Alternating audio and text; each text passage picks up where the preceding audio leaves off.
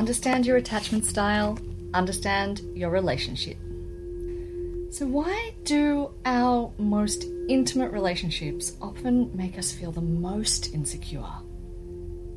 Why does he or she pull away at the times when you're in most desperate need of comfort and reassurance? Why do we respond so emotionally to seemingly little things our partners do?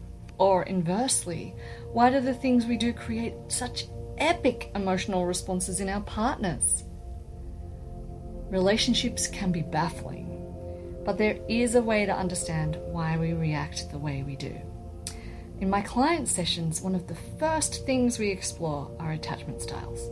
So these are learned reactions, behaviors, and tendencies that we exhibit in our intimate relationships.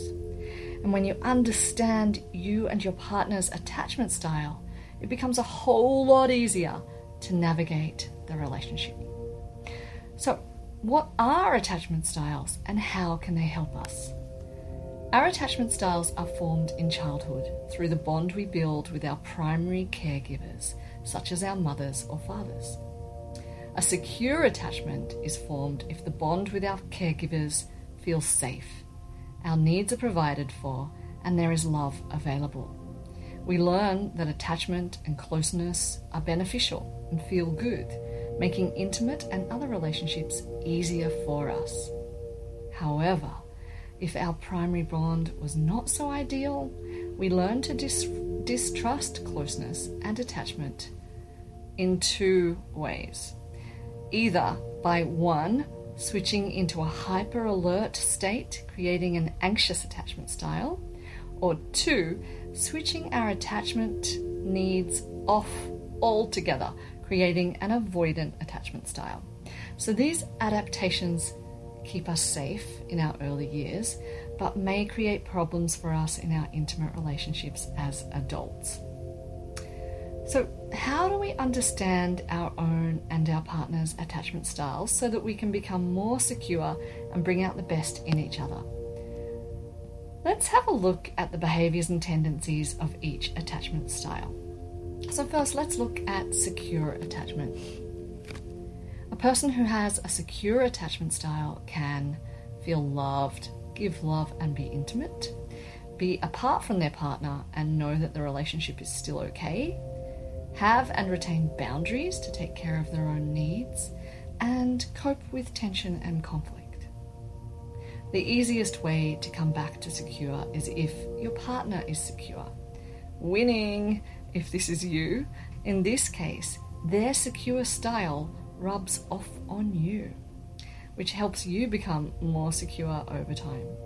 Studies say it takes approximately 2 to 4 years for this rubbing off to happen completely. So if you are not one of the lucky ones blessed with a secure partner, don't stress. The good news is that while these adaptations make relationships trickier, they are just that, adaptations. We're all born with an innate yearning and ability for secure attachment, and with the right conditions, we can all come back to feeling secure. So one of the most common ones I find in my clinic is anxious attachment. So let's have a look at that. Anxious attachment, what's going on? In an anxiously attached person, experiences in their early life have taught them that to feel safe, loving bonds need to be watched carefully. Their attachment system is switched constantly into hyperdrive. They are vigilantly scanning and checking for safety all the time. So the anxious person finds it really hard to relax and feel calm and safe and then open up in a relationship. What makes it worse? Well, anxiety can be triggered by moments such as an unanswered text, your partner on a business trip or a holiday, a suspected glance at another woman or man, your partner's unrelated sadness or frustration, or having a partner who has an avoidant attachment style, which we'll get to next.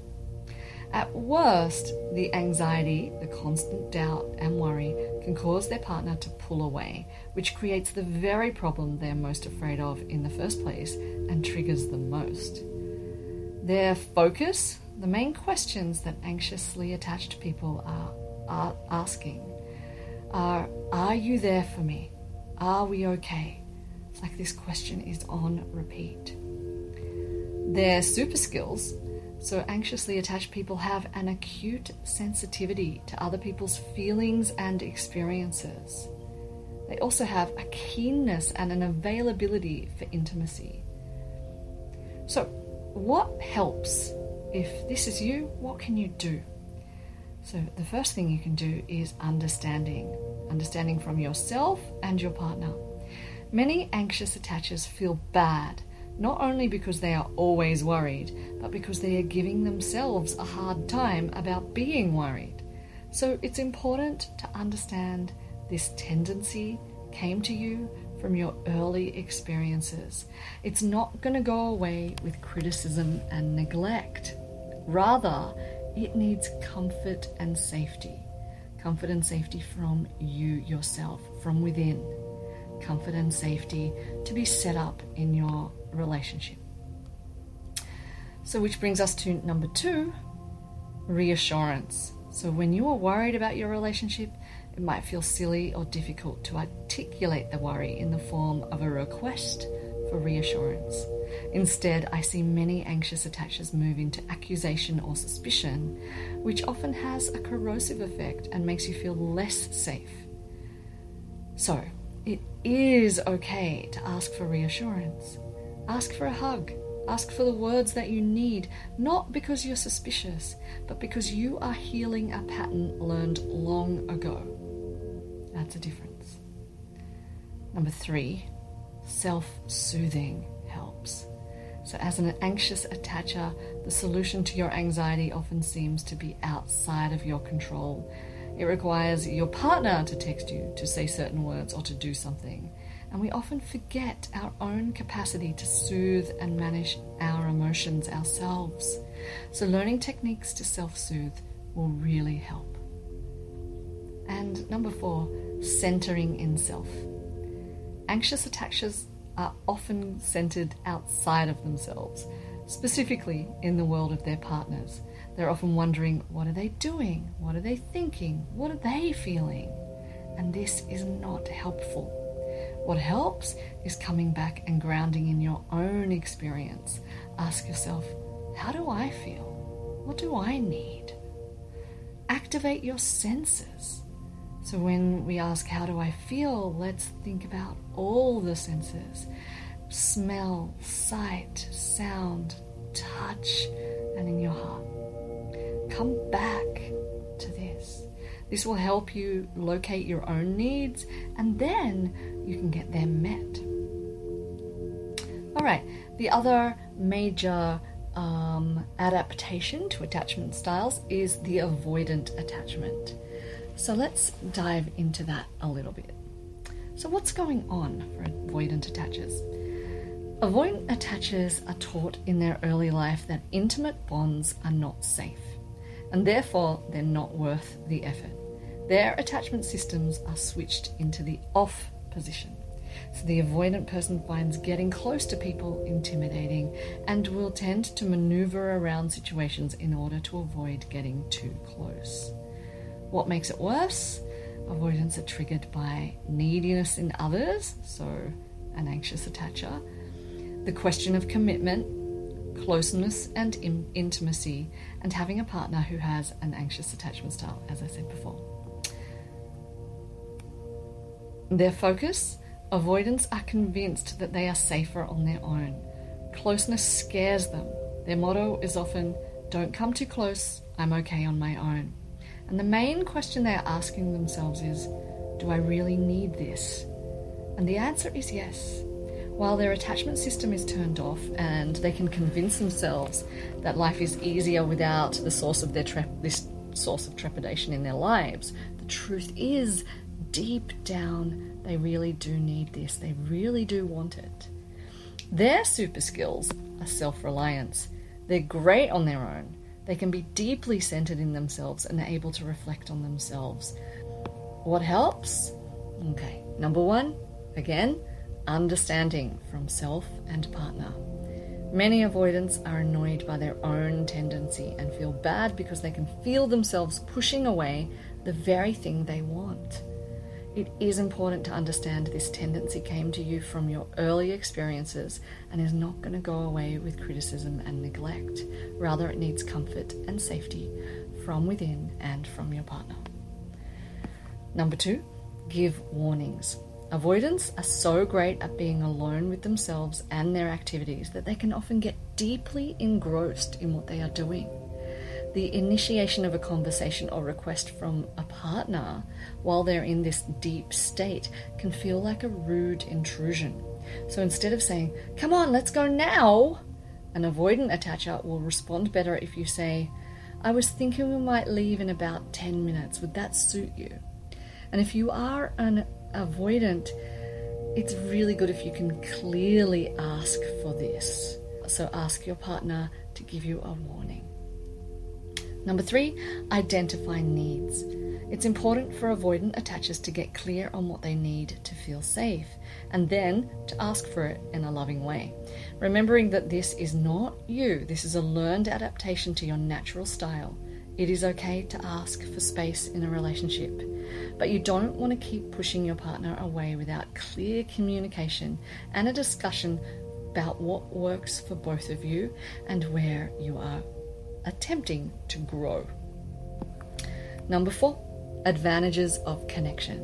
So avoidants have it in their frame of reference from a very early age that connection has disadvantages and they're not worth the trouble. So they will have had many experiences to prove the truth of this belief, but it's time to start noticing and focusing on the opposite. So notice the advantages of connection, the feeling, the safety, the fun times, the teamwork. Notch them up as evidence, and that will start to disprove the validity of your past belief. Take a moment to pause and breathe in the beneficial feeling of attachment done well. So that's it for avoidance, and there's one more attachment style I'll briefly cover here. It's probably the most tricky. It's disorganized attachment. What's going on for disorganized attachers? Well, this is a combination of anxious and avoidant. In this case, the attachment system is being flicked from hyperdrive, which is the anxious attachment style, to off, which is the case in avoidant attachment style. So the person will either be in full anxious mode or completely disengaged from their attachment needs. Disorganized is often the result of a traumatic or violent upbringing. And the above descriptions of both anxious and avoidant will be relevant for the attachment styles, as well as what helps for both those attachment styles. But what helps specifically for a disorganized attacher is safety. So if you or your partner are a disorganized attacher, what you need, especially when triggered, is a safe space. So ideally, your partner would be able to offer you a calm, safe environment with loving words, with comfort, and words of support, such as, "It's okay, you are safe, I'm here for you, I'm not going to hurt you." But if your partner is also triggered, it gets really tricky. What you're going to need to do is find a ritual, a space, or a sensory stimulation that creates the feeling of safety for you. Take your time to work out what this would be in moments when you're not triggered, so that when you are triggered, it can be your go-to. So, I hope learning about attachment styles helps you and your partner feel more understanding of your responses and your needs. I also hope this post gives you hope for a secure and healthy future. Hey, if you're struggling to identify your attachment style or would like some help in knowing how to move towards secure, hit me an email at hi@NicoleMatheson.com and I can support you. Take care. Bye.